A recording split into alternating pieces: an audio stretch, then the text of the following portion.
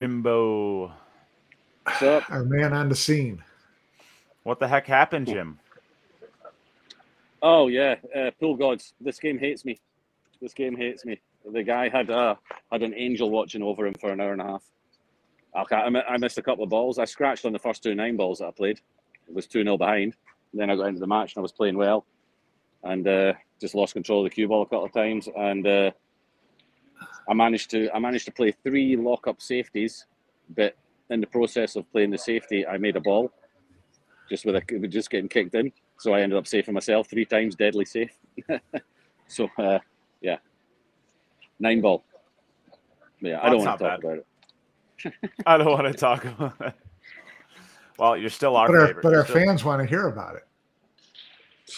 They want to know the emotions that you were going through during the match. Furious. Yeah. You know, the tables are playing great. I got no qualms with the tables. They're playing great. I don't mind the format. I don't mind the winner breaks. But it is unlike anything that you as a club player will ever play on. It's just so slick, so fast. I mean, they're 4-inch pockets, but you can still hit it in the left or the right hand side of the pocket. And if you hit it in the wrong side of the pocket and lose the cue ball, you're losing it by about 3 feet rather than 3 inches. You know, that's how much it just keeps going and going and going. You got to be so accurate. It's nice to play, but it's tough. It is tough, and you'll find that the guys that have the nice smooth, slow stroke that are not really punching the balls around the table, these are the guys that are going to get far in these tournaments. Yeah. Well, I'm still in. Got another chance. I might be playing in about 45 minutes again, depending on how the scheduling goes, which is another issue. Which it's not going particularly well with the scheduling, I've got to say. Yeah. And what's the biggest drawbacks to the schedule, or what? They just know nothing's set in stone. Yeah, I mean, I think they would have been better off giving every match a time. You know, so you know that you're match 3 on whichever table at the start of the day, but it's just rolling, one off, one on. You know, so you have to keep tabs of it yourself, how the matches are go. So if the 2 matches before your match are 9-0, you think you've probably got about 2.5, 3 hours before you need to play, but actually it ends up being like an hour and 20 minutes, and people are getting caught out with that because you have to track it yourself on Digipool, and the Digipool isn't working really that efficiently. The Wi-Fi here is not.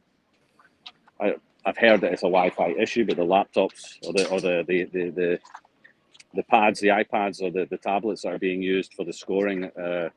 In my match, it dropped out 3 times. I ended up using my telephone to keep the score. So if they're not getting updated, then it's not getting updated on the Digipool site, which means the players are unable to have an accurate assessment of how long the matches are still going to take before they need to be at the venue. And of course, with it being the first day, a lot of players are only playing one match. They don't want to stand here for hours and hours and hours just for one match. So they want to be in their apartment relaxing or in their hotel relaxing and just get here like 20 minutes before so they can just have a little practice and then start, you know. But if you do that, the ones that have done that have been risking it, and there's a couple that have been docked frames because they got here too late. And the scheduling for tomorrow was 50% of the losers will play tonight and 50% will play tomorrow. But nobody's really entirely sure which 50% it was. And there's players missing, I think, and I don't really know what yeah. Let's just say that the guys that are working behind the tournament desk are pretty stressed at the moment. Yeah, I would imagine so. It's it's you know, when you're doing your first couple of, you know, big events like that, I'm sure that there's glitches, but you hope that they improve quickly. It sounds like the key would have been to stay on the winner's side, Jim. That would have been the key to it. And I think, and I'm being perfectly honest, 9 times out of 10 against the opponent I had, I would still be on the winner's side, but it doesn't really matter because today he beat me, you know. So yeah, sure, that's just the way it goes, and that's the game. And I just got to roll my sleeves up and hopefully I get to play again tonight because I want to play again tonight. I don't really want to play at 9 o'clock tomorrow morning. Yeah, and if I do get to play again tonight, then the guy I'm playing is in for a beating, I would say. All right. So do you at least know who you're playing? Yes, I do. That's somebody from Sweden. Sweden. So, you know, it's, 200. I mean, myself and Nate, we know from the VG10, you know, that the less responsibility you take away from pool players as far as organising themselves, the better it is for you. And I have a little bit, I get the feeling that Matchroom maybe expect the players to be able to look after and organise themselves a little bit more than what a lot of them are capable of doing.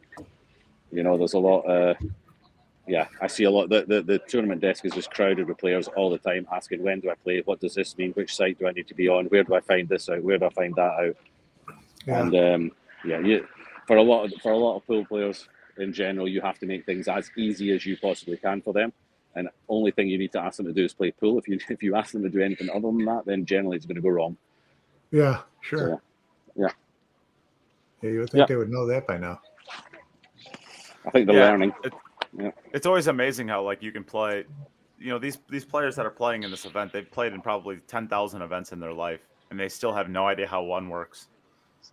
And constantly need to be held hands to get through them. And the system, the system. Don't get me wrong. The system that Matchroom are trying to use for this, or the impression I get from the system they're trying to use for this, on paper, is great. You know, on paper it's fine, but you are putting a lot of responsibility in the players' hands, and you're putting a lot of pressure on your digital system, on your electronic system, your digipool and everything, on that working flawlessly. And when it goes down, as it has today a couple of times, then your backup is basically your two guys and the tournament director, Rob Spencer and his helper there, and they're under a lot of pressure. You know, they're Emily's been in there trying to help them out as much as she can and find players and get matches started. It's just very difficult. It's 256 players just now. You know, it's that's a lot. It's a lot to handle. You know. But if I look around the room just now, everything seems to be going all right just now. The tables are all being used, so they've obviously any matches that weren't able to start that they had hoped would start at 5 o'clock. They've managed to get somebody else like myself. I'll probably be playing my match when normally I should be playing at 9 o'clock to try and take the pressure off the first round of matches tomorrow morning, because they would only want to play. They would only want to play 32 tomorrow morning, but I think they have more left over because of the situation they're in. Yeah. How was this explained to you during the players' meeting? There was no players' meeting. There was no players' meeting. We were told. Emily made a post about that. Yeah, we were told like a day before that there wouldn't be a players' meeting. So all these questions that would have probably been asked at the players' meeting, where everybody could listen to the answers, now they're all individually going to the tournament director and asking these same questions that should have been ironed out at the players' meeting. Really. Yeah. Yeah. I'm not sure why it didn't go ahead. Yeah. But it didn't go ahead. No. Okay. Sure. Jim, show us around the room. I don't know if I can turn my camera around, but I'll have to do it this way, I guess. Which way shall we go? I don't really want to walk past the main tables, so I'll sort of walk past this way. You can see the main tables there behind me. 3 tables. The one in the centre doesn't have a table in it yet. That'll be for the Saturday-Sunday matches in the middle. So they've got the two live stream tables split by the main arena, which doesn't have a table in it yet. And then we go further around, and then all the outside tables at the back here. It is a great looking venue. The venue is fantastic. If you look at all the seats around it and everything like that, and if you look over there where the main spectators normally are sitting, you can see that there's plenty of room. I don't know if you can see that properly. Plenty of seats, plenty of room. There's actually quite a good crowd in here, and they're not all pool players or husbands and wives. It's actually a crowd from outside as well that have come. Good. Yeah, and you can see the main tables, a big screen up there showing the live stuff, one on that one and one on that one. And no, the setup's really good. It's very impressive. I'll tell you what, it looks nice. It does. It's great playing in here. The atmosphere in here is really, really nice. I mean, like, it's not too warm, it's not too cold. The tables are playing great. They're not reacting to anything funny like weather or anything like that. Someone just miscued. Oh, there'll be a lot of them, yeah. There's still a lot of hackers in this tournament.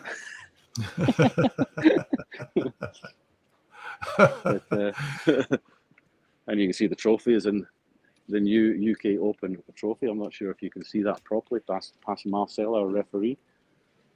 You know, Jim, if you could you could probably just jump that fence right there and just go grab it and run away with it, and then you could get yourself a trophy. I was going to say it's probably the only chance I'll ever got of touching it. Yeah. Well, you can climb in there and do a selfie for the audience. It'd be great.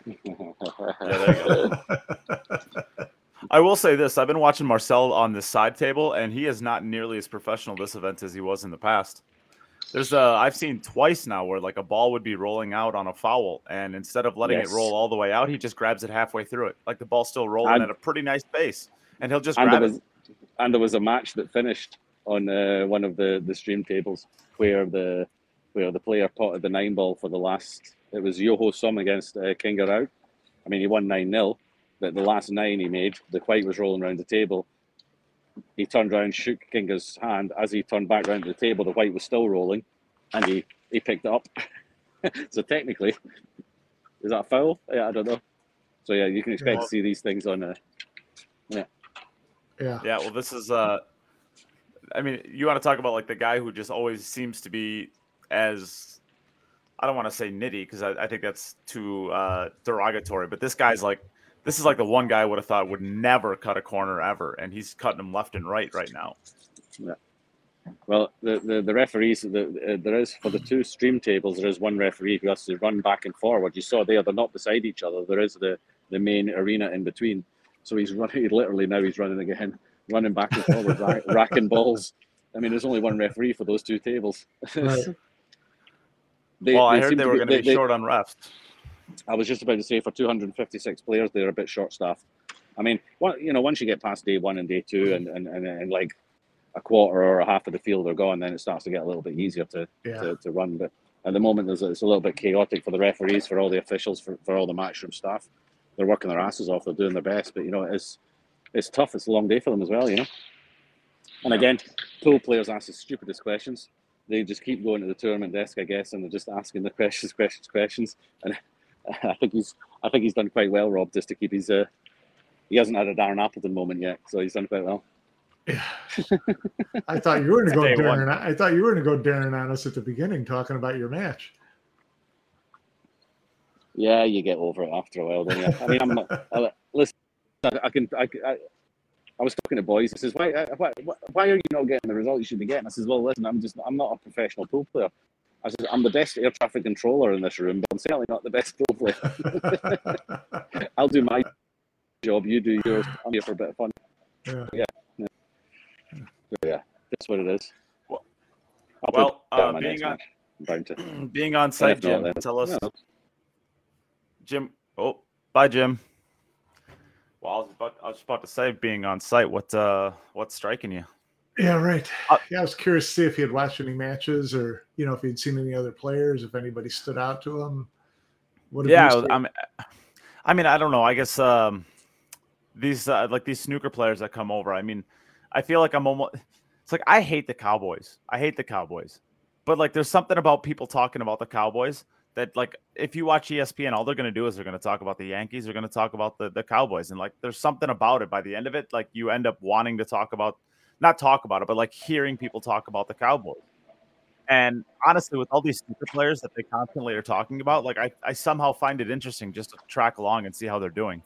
And I guess 2 of them in the field, they're both got pretty convincing wins. And if I'm not mistaken, was it Gold played a U.S. pro that's nobody to sneeze at? Pretty good win. Yeah, I didn't see their matches, but I will say that, I feel better about American pool, because American pool players got trashed so bad last year at the U.S. Open. And this year, all they talked about was all the British players, the English 8-ball players, and the British 9-ball players going to come in there and surprise all these people. They've been getting slaughtered. And I've watched I've watched a number of matches where there was a lot of Raymond Kuhlman's impersonations going on with some of these guys. So I did feel a little bit better about the state of the game in the U.S. There's I mean, you've got the snooker players. You've also got a couple of the English 8-ball players who can do damage at an event like this. They're not going to win it, but they can compete with not like the top guys, but with the 750s to the 770 Fargos. But there's also a lot in here that just can't, and they're just here just because they want to play in the event. you know, and Yeah. this is It's simple like as the that. US You Open. know, yeah, good luck to them, you know, and but you know, these snooker players are not. You're not going to see any of these snooker players in the last 16. I can promise you that. You know, I mean, it's not a in cheap my entry. opinion. Anyway. Oh yeah, if it was free for them, I'm pretty sure. Yeah, decent chance. Yeah. But no, don't expect them to. I did see someone post something about the Sea Games, Southeast Asian Games, that took a few, you know, good players away from this tournament. Yap, Beato, Yeah. a couple of those guys, and Beato and Johan Chua are in the final of the 9-ball there. Yeah. Well, I mean, there's so many matchroom tournaments now, you know, and the whole ranking, that players are going to have to more and more in the future make choices between which events they play. I mean, Kelly Fisher, for example, she's got a good chance of being selected for one of the GB teams for the World Cup of Pool. But there is the German Open women's event. The dates clash, and there's 20,000 first prize for that. Now, Yeah, Kelly right. Fisher, pretty good chance that she's picking up that 20,000. Does she drop that to play? Does she drop that to play in a World Cup of Pool? No, but but on the other hand, I could see players who belong to national federations, especially in Asia. Well, obviously in Asia for the Southeast Asian Games, you know, they would have to pick. They would almost have to select that event over UK Open. Yeah. You know, someone like Yap for sure. Oh yeah, Gary Wilson beat Blaine Barkas 9-6. Blaine Barkas is a real player. Well, these guys who play, I mean, you can't leave the table open to these snooker players because they will run it. Sure. But it's just their kicking and their break, their kicking, and their jump shots is just they struggle with that, you know. So if you play a smart game against them, then you're going to make them work hard, you know. Yeah. I'm excited for the second match. He's get to play Chris Alexander. Chris Alexander's been in all of the VG events, and I don't know, he's one of my favorite players. He's been playing really well recently. He's been playing really well recently as well. Yeah. He's been getting some good results. He's not been winning any tournaments, but he's been making sure that top players are not winning tournaments. He's been knocking out some big guys in Bucharest. He did it as well. He's playing really well at the moment. I think he quite enjoys these conditions. I'm just looking at one of the stream tables. Sanchez Ruiz is about to make it hill in his match, and that's a losers round match. So Sanchez is on the hill to go out of the tournament on day one. Wow. That's a losers match. That's a losers match, yeah. Who did he lose? I didn't notice who he lost to early on. He lost to Jason Theron from South Africa in the first round. Yeah, Jason Theron. Yeah, right. So he's hill now, with the break. So he's favourite, but he was 6-0 behind in that match. Wow. Yeah, 6-0. You want me to play this evening? All right. Yeah, I'm playing this evening. I'm on the podcast. You want to say hello? There's Emily. I don't think they can hear you because I've got my pods in. No, we can hear. Kind of. Hi, Emily. Probably looking for maybe 2 minutes or something that will give you a good update on what table will be on. All right, perfect. All right, great. Okay, looks like I'm playing tonight. Yay! In about 20 minutes or so. So ask Emily if we can live stream it while talking to you. I'll play it with my pods. Ruiz. Well, it's on their Facebook. Yeah, it's on the Facebook. Yeah, I'm kind of watching out of the corner of my eye right now. Yeah. So, Jim, what's the most impressive part about the room or the tournament so far? Besides you in that sweet jacket. Yeah, it's good, eh? Yeah, I'm gonna go. I was up speaking to the onboard guys. I was going to do a little interview with them as well, and then put it on the podcast. I'll do some interviews with some players. I'm going to do some 20 questions with as many players as I can get, just quick fire, yes or no answers, and you know the kind of Erler, Efren, those kind of questions, and try and get as many of the players as I can, and pump that on the podcast for everyone to enjoy. But as far as the most impressive thing about the arena, I think the actual match arena, the three table match arena. I mean, the actual arena that you're going to be watching on Saturday and Sunday looks really nice. The lighting in here, it's a nice venue for watching it. You know, we're all nice and close to the tables. It's a top event. You know, just little things that I think just learning moments for Matchroom, perhaps we should call them. They're very good and they're established in the one or two table setups, but they're still quite new with the multi-table setups. They've got 24 tables. 24 tables, correct? Yes. Yeah. Yep. That's a lot of action. That's a lot of action, and it's a lot of matches to fit in, and it's I mean they've got to play 128 matches today, and then a losers round as well, half a losers round, so that would be 32, 128, 160 matches. Did I say that right? It's a lot of matches for them to, especially when there's no scheduled time for it, and it's just a rolling ball effect that you go on after the match before it's finished, Yeah.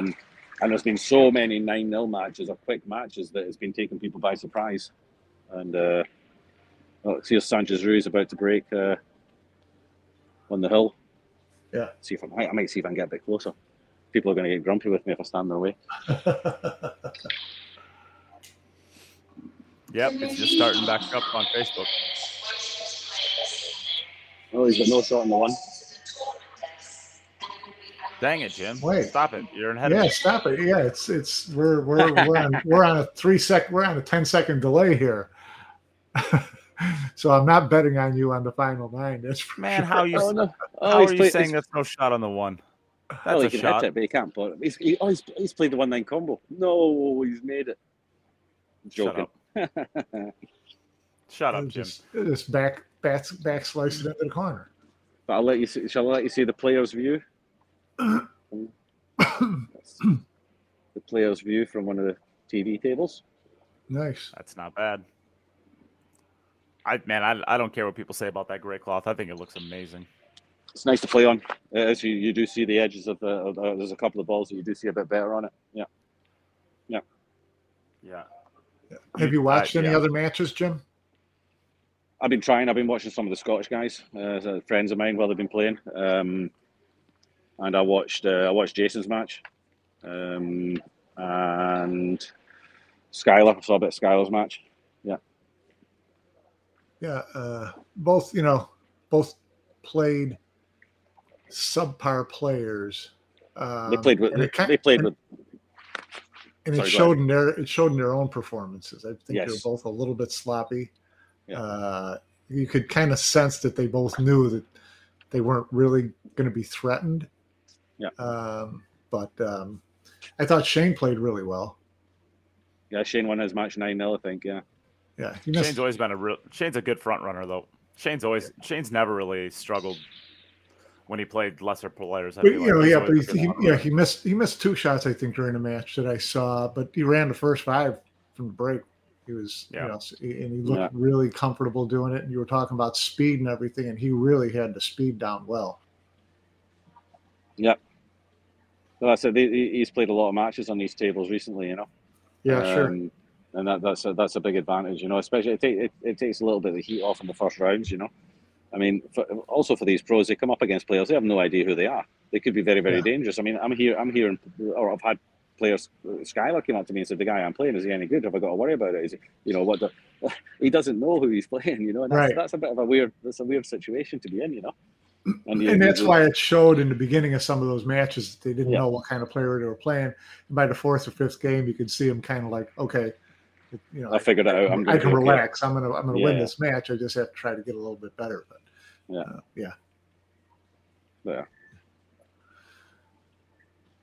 No, it's good. I think it'll be a good tournament. I think it's going to be when these tables are played in for like 4 or 5 days. I think we're going to see them playing quite a bit tighter, and it's going to be a proper test. It's going to be a proper test for these players. I'm looking forward to seeing who gets to the last 16.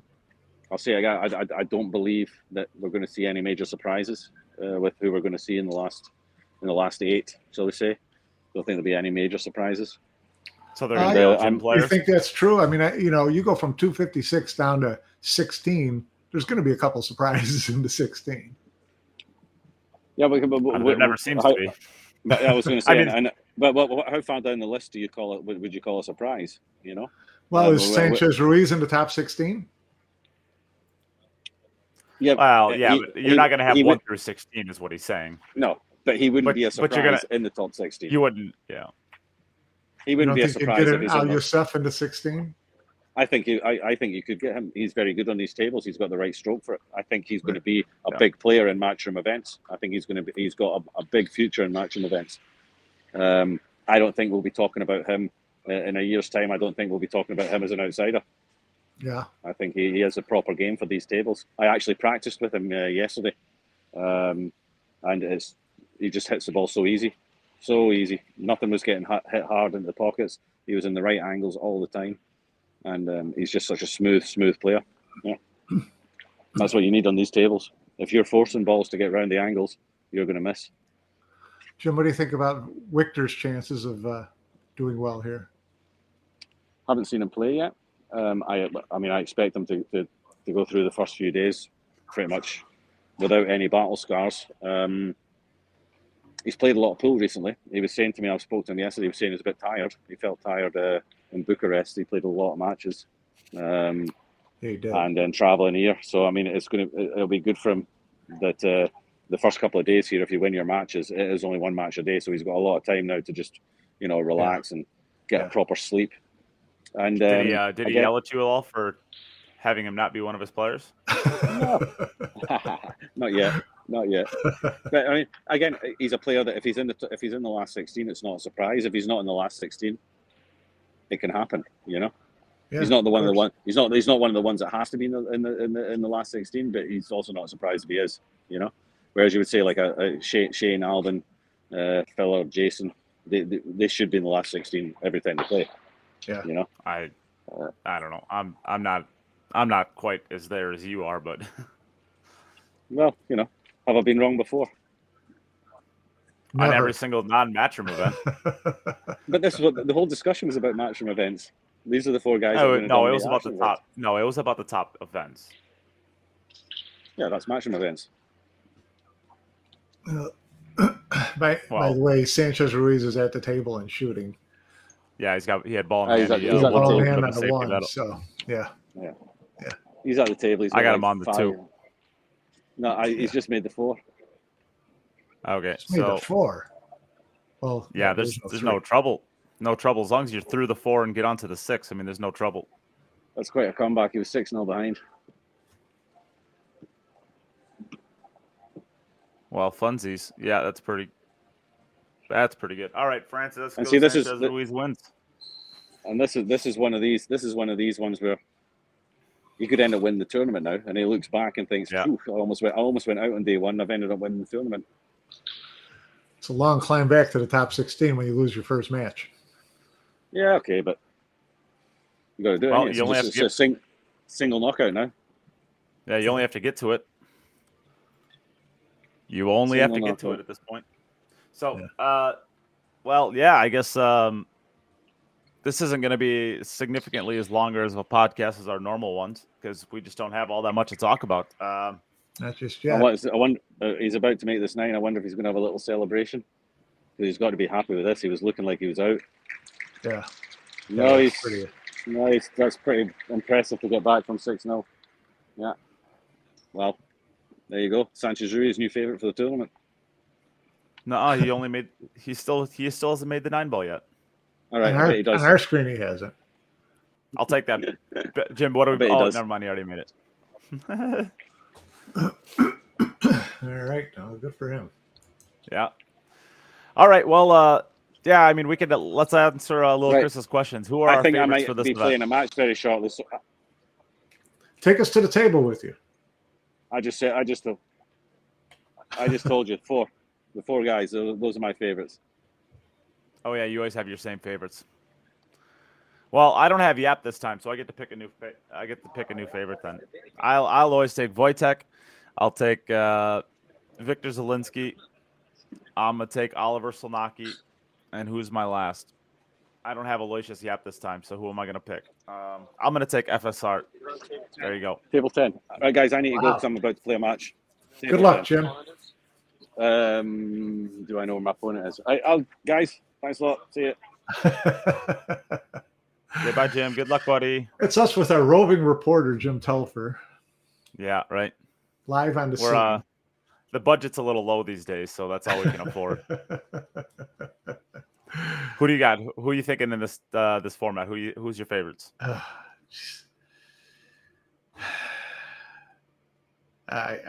You gotta like Victor as being one. You know, he's playing the hot hand. I like Copigny as a shot. Who else? To be honest, I keep forgetting that the Ko brothers are even there still. Where's Yeah. Chang? Is Chang Jung-Lin? Why isn't he? Is he at this event? I don't believe he is. I don't know I think why. he is either.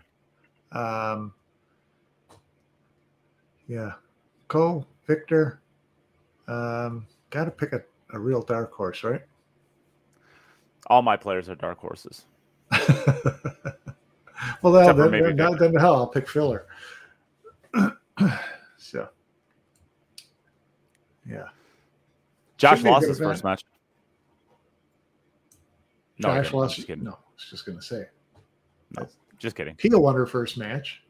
So did Kelly Fisher. I have to assume that because they play in the Matchroom events that they do, that they're probably seeded players into this, right? So they would have theoretically gotten a non-seeded player. You're probably right. You're probably right. I would assume. Yeah, Pia played Marco Vagola. Yeah, Pia's ranked at 58th. Oh, she gets to play Chris Reinhold next. Pia does? Yeah, to be honest, I mean, Chris better not. Oh my goodness, if Pia and Josh win, they play each other. How does that happen? Seriously, Yeah, that would be fantastic. they don't think so. You know what? You get into the same tournament, you got to expect that's going to happen sometime. Or they could take the Ernesto and Oscar. Yeah, they won't play it. There's no way they'll play it. Pia forfeit. She's done that a lot in the past. Has she? Yeah. Well, she did it. They did it at Turning Stone this year. Was it Turning Stone? No, it must not. It was some event. It might have been Turning Stone, but it was an event right around Turning Stone.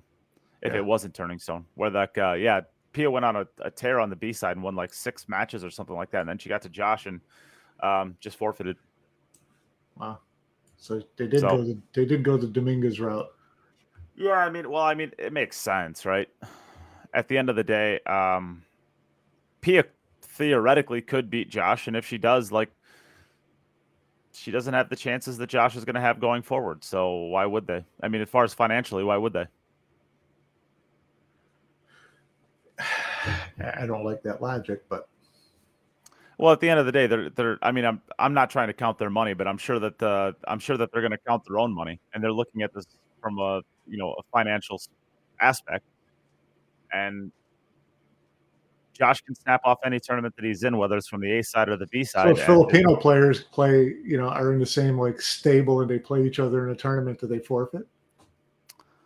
I think it's a little different when they live in the same house and they're married. So if Carlo Beato, these guys they live in the same house, they're Chua, at Roy's basement, and they're getting staked into the same tournament, and they play each other. They're all splitting up the same money, right? No, because they're not using the same money to buy their groceries. When they're at Roy's, they are. No, because Roy's buying the groceries. Because he gets all their money, and then they divvy it up. That's what I'm saying. Mike, you don't even believe your argument right now. There's no way you do. There's no way that people in the same stable are like a husband and wife. Stop it. Well, if you're not going to play each other, you shouldn't play in the same tournament. Professional athletes or not. Let them decide. Are they professional athletes or not? That's the big argument, right? That's an argument that you could make. I would say that they are professional business owners, and their business is their ability to win at pool tournaments. Okay. All right. Did Tyler Steyer went down the first round, correct? Yeah, I mean, he continues his slide. He's been on a 2-year slide now where he has just not played anywhere close to his level from 3 years ago, which is a bummer. Have you talked to him about it at all? I have not. I feel like I maybe should, but at the same time, I bet he might not even agree that he's in a slide, or maybe he would. I don't know. Yeah. not getting past the first or second round in tournaments would have to be considered a slide. Well, on top of that, I don't know if I can name the last time he cashed in a, deep in a tournament. Event. Yeah. It would have been the Austrian Open last year, probably.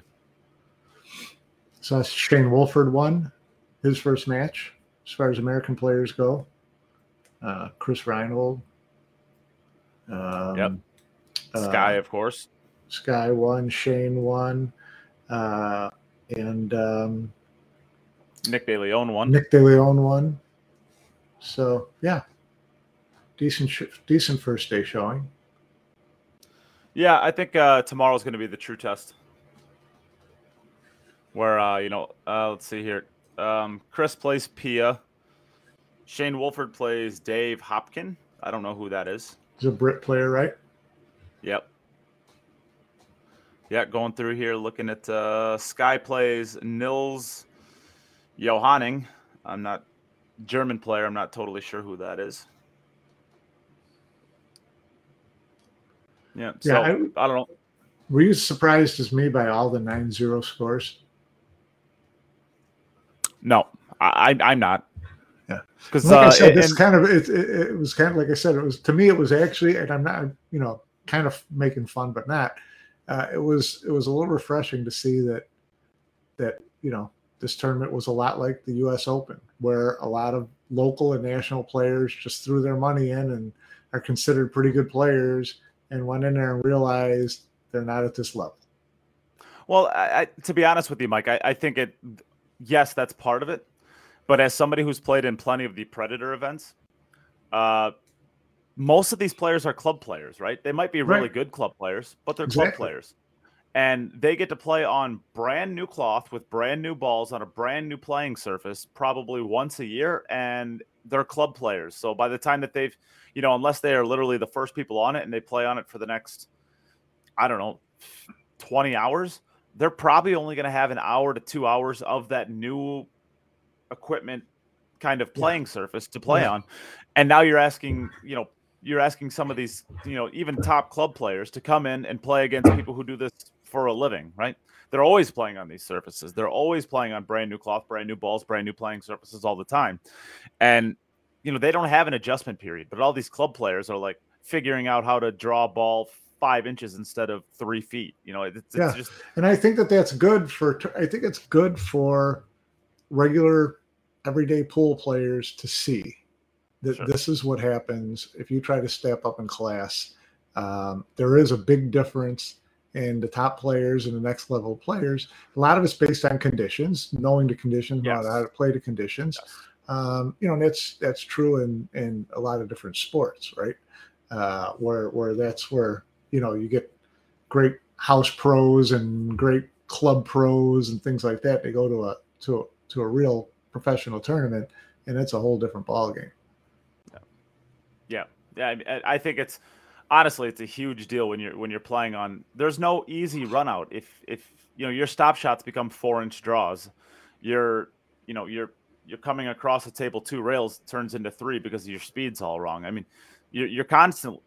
You're literally playing almost on like an ice skating rink, having never skated before in some of these situations, or at least not very often.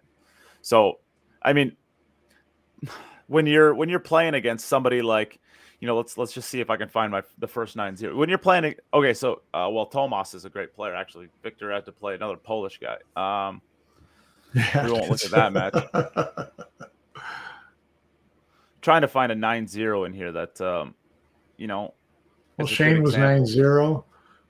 Dennis Graba was 9-0. Yeah, I mean, Alex Kazak is playing against Daniel Lim. Like, I don't know who that is, the Daniel Lim guy, but like, maybe he's from the GB. Maybe it's one of those situations where Alex plays on these things all the time and knows the conditions. And Daniel, maybe you're not going to get many opportunities against a player like that, anyways. And maybe if you play on old worn equipment like he plays that in his club, maybe it's 9-3 or something instead of 9-0. But yeah, so I don't know. I think playing conditions have a lot more to do with it personally than just the giant. I mean, there are levels to this, right? I mean, at the end of the day, there are levels to this. So I'm not trying to refute that, but it can be tough if you've never played on the newest conditions. You barely ever do. So Yeah. yeah. And Sarah, I guess just to wrap that one up, I'm only saying Josh because Josh is a significantly better player than Pia. So I think there are situations where if the wife is significantly better than the husband, the wife should go on, right? And now, if you're talking about like a weekly tournament or something like that, no. But like if you're talking about the biggest events of the year, like at the end of the day, I don't fault them at all for letting Josh go on and forfeiting because, if Josh goes on, and especially if it's like a one-loss side, I mean, Josh could go on and win any tournament from the B side. Pia probably isn't going to. So just financially, it makes more sense to give yourself the best chance of making money. And it's not a male or female thing. It's whoever's the better player, to me, anyways. But I mean, I'm still opposed to it. I don't think there's any sport in the world that would allow that to happen at the top professional level. Honestly, you're right there. I think. And you've got a sport now. Same-sex couples. What happens then? Just go with the better player. Whoever's it's Whoever's not. The To better me, it's player, not a matter. The other one tanks and goes out of the tournament and forfeits. I think you should get fined if you forfeit. I just, to be honest, I don't think depending on what the professional sports, you should play to win. I'll say this: depending on what the fine is, it's still financially more viable to do that potentially. I understand that, but make them pay for, But giving someone a free pass into the next round without any especially if you're going to start without even having to gambling queue up. They can sleep in late. They don't have to. Whatever. You're giving an advantage to your opponent over someone else. That is a real thing. I never thought about that. That's a real thing. Skipping a 9 a.m. match or something like that. I mean, sleeping in, got the next day off. I mean, that's your wife can now go to Kew Gardens and see flowers and while everybody else is playing. Yeah, I don't know if I'm not even necessarily saying I agree with it. I just see why they do it. Right at the end of the day, you're there to make money, and that's going to give you the best chance of making money. So, anyways, so I guess I don't know. I guess I don't. I mean, the event's going on. The table 1 is being streamed to Facebook right now until the final 16, where it'll switch over to DAZN. And then table 2 is being streamed to Facebook or YouTube. What do you think about that? I watched today on YouTube. It was fine for me. I liked it. The quality's good. Yeah, the quality's great. They actually have announcers on both tables.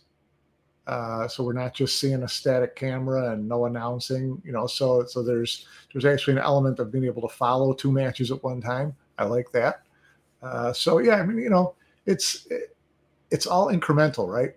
Matchroom is doing a 256 tournament. Jim's talking about, pitfalls in scheduling. Well, something you get better at each time, hopefully, and whatever. And the same with the what we're watching. What we're getting to watch from a programming standpoint, it's 2 tables now instead of 1. It's announcers on both tables instead of only on 1. And so incrementally, these events should be getting better every time. And I think that for the most part they are. So that's just good.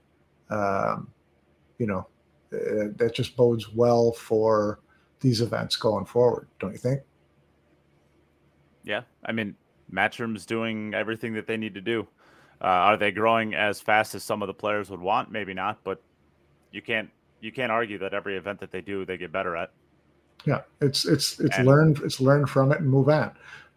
So as long as you don't make the same mistakes over and over and over, that's what you're looking for. I'm telling you what, that arena, that's sexy. Looks slick. It looks really good. Sexy, yeah, really good. Really interesting how they kept the main table arena empty except for the trophy until they get to a 1 table format. That's kind of cool. It's kind of Wimbledon-ish, it's got that center court, it's got the 2 semi, the other courts on each side of it, and then you've got the rest of the room. And I just wonder, I didn't notice whether all the outside tables, whether they're playing on concrete or whether there's any kind of flooring, because at the World Championship, they're all walking on concrete on those other tables. And I always thought that was a little rough on players, but I didn't notice here what the issue is. But Jimbo is up 1-0. He is. Jimbo is up 1-0. Should we phone him? Should we ping him and see if he'll respond? Yeah, I think we should. Emily sees he's on his phone in between shots and comes over and forfeits him out of the tournament. There you go. It's a story. That's what we're looking for on the show, right? Yeah. Controversy, stories. Jim's going to get a ban. That's fun. No, I mean, I guess the event looks awesome. I didn't watch a lot of it this morning. I'm just actually kind of tuning into it now not now, but earlier for the first time, and everything looks good. Yeah. The scheduling part of it, I didn't really realize, but I guess there's 22 tables, and I'm looking over here at 4, 8, 12. There's only 15 going right now. So this is kind of maybe going into what he was talking about as far as scheduling. Maybe at the end of the day, they're struggling to get those matches because people already left. Who knows? But you would think early on day one that only having 15 of your 24 tables going doesn't look good. But yeah, I mean, you would think they're not the first tournament directors to run a 256 player tournament. So my question is, what did you not learn from other people who have done it? The U.S. Open used to run a 256, player bracket. I don't know if they always filled 256, but and you knew each match when each round was going to be played. When each round was going to be, if you were a loser and you went to this part of the bracket, you knew that your next match was Thursday at 10 a.m. Okay, why is that such a hard thing to do? What am I missing? I mean, maybe I can't imagine that Matchroom is going to different entities around the industry and asking for advice. That doesn't seem like a thing that they do. They've been to the U.S. Open. They've been to the International. They've been to events. I mean, they've scouted events that have a lot of players. So you look at scheduling. I mean, there's one event that runs scheduling like this. It's the Derby City, and everybody complains about it every year, where it's this rolling, you'll play when we call your table type of thing, and you don't know whether you're playing tonight or tomorrow. I'm sorry. I think we've advanced far enough in tournaments where you should be able to figure this out. Who knows? I mean, I guess we'll find out. Jim is up 2-0. Let's go, wow. Jimbo. I guess he's on a tear. He'll probably run the set out, I bet. You playing Stevie Wonder or what? Daniel Bakishoglu from Sweden. Oh, that's right. He said he was playing a Swede. Daniel Bakircioglu. What happened to the Swedes? In the 80s, the Swedes were some of the best players in Europe. And into the 90s. Well, in the 80s and 90s, the U.S. had some of the best players in the world, too. What happened to the U.S.? Well, they still have a couple good players. When was the last time you saw a Swedish player in the semifinals of any event? So, anyways. Fair. That's fair. No. I guess, should we talk a little bit about the Bucharest, the Predator Bucharest event? Well, it's not, I saw a lot of great comments about the Open, as far as atmosphere, as far as the arena and the play. The stream was awesome. Yeah. So I didn't see much. Because I was out of town. But it sounds like they always put on a great event there, and they get a lot of support locally. I saw, I would like to have seen Shane win that as normal, but it sounded like it was a great event. Congratulations to Copigny. And Victor Zielinski continues on his 9 on the spot tear. He crushes that format. I'll tell you what. Between Euro Tours and between this event, he's that 9 on the spot. He's got it down. So I don't know. I guess I watched quite a bit of it, but I don't know. I don't know what to say about it besides, it seems to be another great event. The players didn't seem to. I mean, that invitational event that they had was like really cool. Why don't more events do stuff like that? What do you think? A lot of it's just a matter of time. Can you keep the players captive for that long? They were in a good spot being right before the UK Open and after the Masters, so they had, they could take advantage of that. It's not that easy for everybody to do that. Yeah, I mean, I love those things. Those just, I wish it was on like a 10-foot table, because I do like those, like the 10-foot Bigfoot at the Derby, like those invitational events. I just think that I don't know. I just think they're really neat. I think they're fun. They're fun. I'd like to see more of them. You got to have everybody there, and you have to be able to hold them captive for that extra couple of days. So, but yeah, good event over there for sure. Yep. And I don't know, pretty cool to see an event like, or a country like Romania get the highlight for a little while. You don't think of Romania as being much of a pool powerhouse. Right. And it was a points event, correct? I believe it was. Yeah. I believe it was, yeah. And Koping gets the win in the regular event over Victor, and then Victor wins the Invitational over Sanjin Pelovanovic. Another pretty good tournament for Sanjin. I watched he played Shane in the semifinals of that. That was actually a really good match. Shane was up kind of big the whole, not big, but like 3-1, 4-2, 5-4, stuff like that. And then Sanjin pulled away at the end. So, yeah. And then Victor beat Shane in the main event. Come from behind. He was 7-3 down, he said. And one on the hill. Shane was? Yeah. No. Was. Victor was Victor behind was, 7-3. Yeah. And then got to the hill first. Yeah. Yep, got to the hill first too. So he ended up winning 7 of the next 9 games. Pretty strong. So yeah. I mean, I don't know. That's pretty much all we really have to talk about this week. As we said, it was going to be a shorter podcast than normal. Not only because we don't have as many talking heads, but there's just not that much to talk about. Next week we'll have a big one, of course, because the UK Open will be done. Right. Yeah. No. Later this week should be some exciting matches going on. Plenty to talk about next week for sure. Yep. And Jim is up 3-0. Oh my goodness! I just hope he doesn't tank this. It'll be a rough show next week. No one will be safe. No one will be safe if he loses a 3-0 lead. No one. That's his best impersonation of Darren Appleton. Too soon. Too soon? Sorry. Too soon.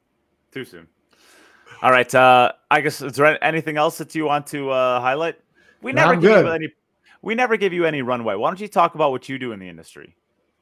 I sit around here and wait for people to invite me on streaming podcasts because I've got nothing to do. No, I mean, Billiards Digest, I published a monthly magazine for the last 42 years. So it's, there you go. BilliardsDigest.com. And there you go. Case closed. Dang case it. Closed. Just fell on the floor. Thank you very much for throwing my magazine around. And not only is it a good magazine, it holds up well to abuse. Darren Appleton approved. It's a good read. It takes you a little deeper than a lot of other looks into the sport and the people in the sport. So that's what we try to do. Yep, I put the link out. It's BilliardDigest.com, right? You did. And I was actually I am pleasantly surprised. It is actually very, very reasonable for a subscription. You must hate money. You know what? It's cool. We just want to get as many people reading as possible, enjoy the sport, follow the sport. I don't have to make money. I'm fine being a pauper and being on podcasts. Yeah, you take all the money out of bowling, huh? I take all the money out of bowling. That's where all the real money is made, right? That's where the big money is. Yeah. So if you want to get yourself one of these sweet subscriptions, you head over to BilliardDigest.com and please do that. And if you don't want to, just do it anyways. Just give them. It's like $4 a month. Go give him $4 a month and help. The more money you guys give him, the more cocktails he'll buy me in Vegas. So that's very important. That's right, man. For every subscriber, everybody who subscribes from this show, I'll buy him a drink in Vegas at Moscone. You must not be. Either you're going to be broke or you're not going to Moscone. I'm going to Moscone, and I'm happy to. Herbs and Rye too. Herbs and Rye.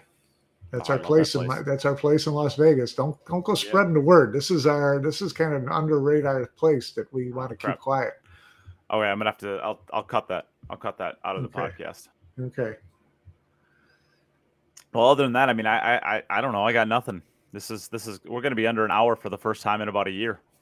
That's nothing wrong with that. Hit Nothing hard, wrong with that. hit hard, get in, get out. Speaking of hitting hard, getting in, getting out, Jim's up 4-0 now. Wow. He is playing pissed off, isn't he? I think he wants to get to the bar. That's where he wants to get to. Yeah, that's Well, gotta be. Now he doesn't have to play at 9 a.m. tomorrow morning. So now he has a little bit more time to recover. That's exactly what happened here. He's looking at it like, if I win now, then I don't have to play till tomorrow afternoon or tomorrow evening. I can go out tonight and light it up. That's our Jimbo repping well. Yeah. Well, you wouldn't want him to be inconsistent. Let's put it that way. That's true. That's true. All right. Well, we'll get out of here. Thanks everybody for tuning in. I don't know. Maybe we'll end up getting another podcast later on in the week before the final 16 and talk about that. But for now, we are done. Maybe we'll see you by next week. Maybe we won't. Who knows? All right, Mike, thanks for joining me again. Always a pleasure.